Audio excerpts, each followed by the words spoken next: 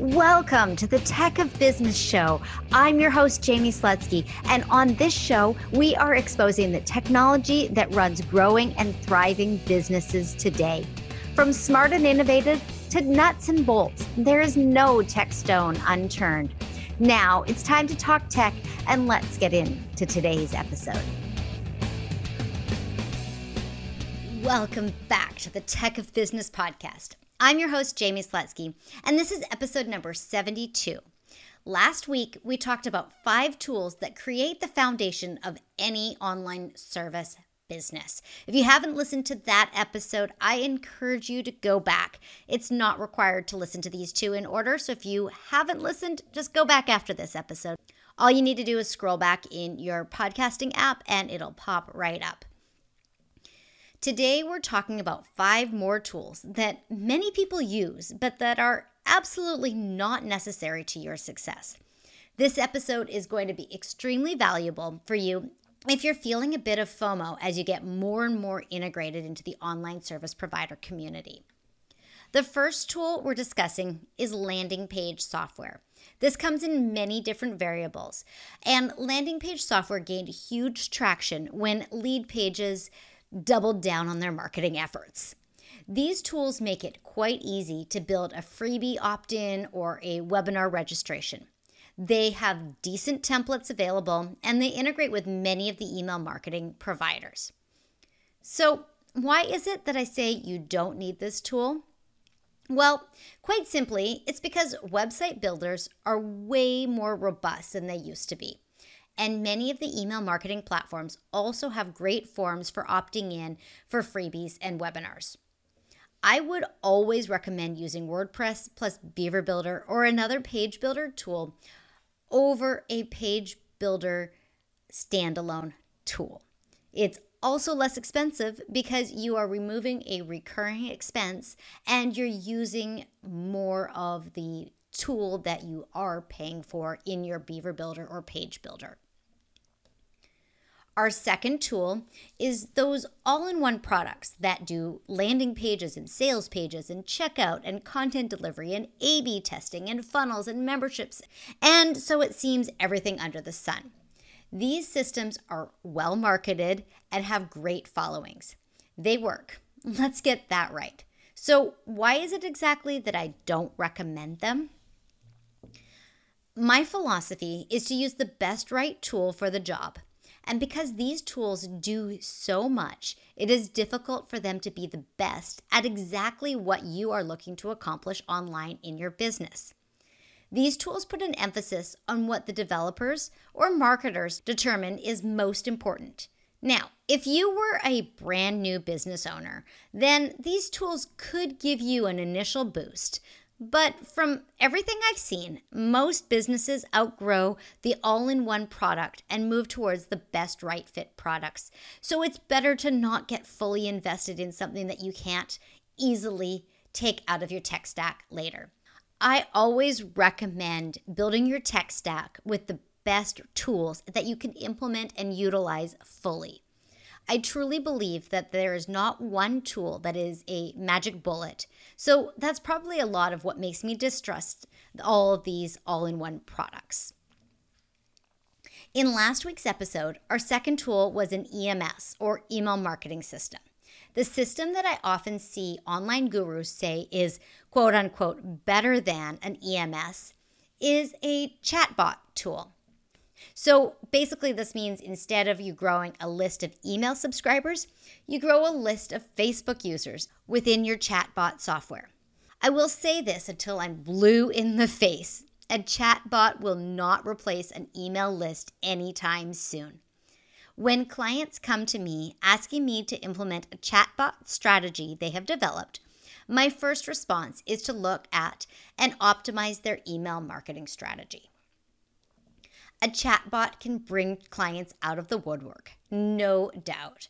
Chatbots are on this list of tools that you truly don't need because there are other equally effective techniques with less overhead and maintenance that can help your potential client pull the trigger and engage in your services.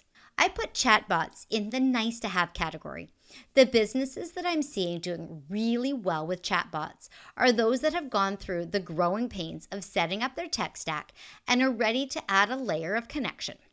I guess what I'm saying here is that a chatbot is not a base level tool.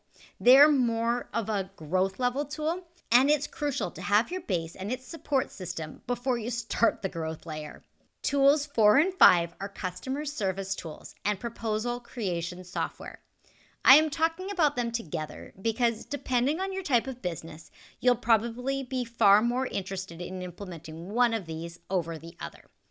Businesses that come to me for customer service tools are often providing a one-to-many service like course creators and membership site owners, or they're an online shop with customizable features. And businesses that come to me looking for proposal creation software are most often consultants, designers, and freelancers. So let's talk about customer service tools. As a consumer, I am a huge fan of these, and I use them quite regularly. I used them recently when we bought the custom kippot for Cameron's bat mitzvah. I had a number of questions, and the shop owner had installed the Talk To customer service agent onto his website. This was a convenient way for me to get my questions answered.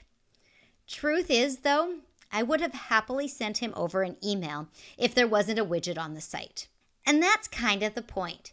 It's a nice to have rather than a crucial piece of software for running your business. There are a lot of variations of customer service tools, but as long as you're clearly listing your email address and in some cases phone number on your website, these tools are only really effective at scale, keeping customer service requests out of your inbox.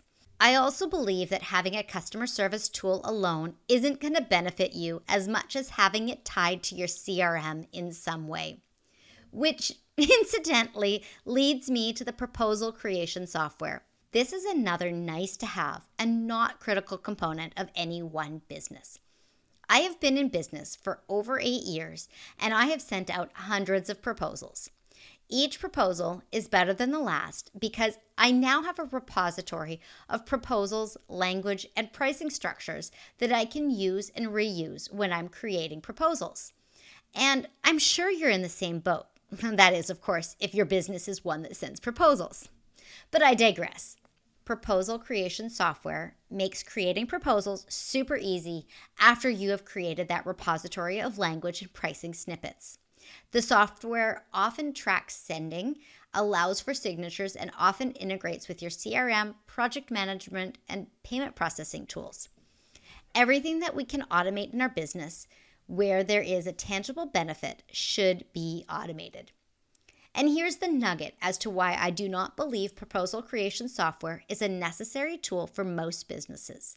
You have to go in and create the proposal. And most of the time, you'll be able to pull up a past proposal and your snippets and pull something together with minimal inconvenience. The software just isn't doing quite enough for most of my clients and the businesses I've had the opportunity to work in to justify the overhead. So there we have it, 5 tools that you think you might need in order to operate a thriving online business, but truly can do without. Again, these are landing page software, all-in-one tools, chatbots, customer service tools, and proposal creation software. I would love to know if you agree with this list or if there's something else that you would like to see on there as well. Pop over to Instagram. I'm at Tech of Business and share your thoughts. And I want to thank all of you who have booked tech audits with me recently. I love helping you gain clarity on how tech can truly support your biggest hopes and dreams in your business. Hop over to techofbusiness.com/audit to book an audit for your business, and we'll see how tech is working for you, what tech is weighing you down, and most of all, how to leverage tech more in your business. Do you have a friend or business associate struggling with one or more of the tools or concepts that I've discussed in this episode?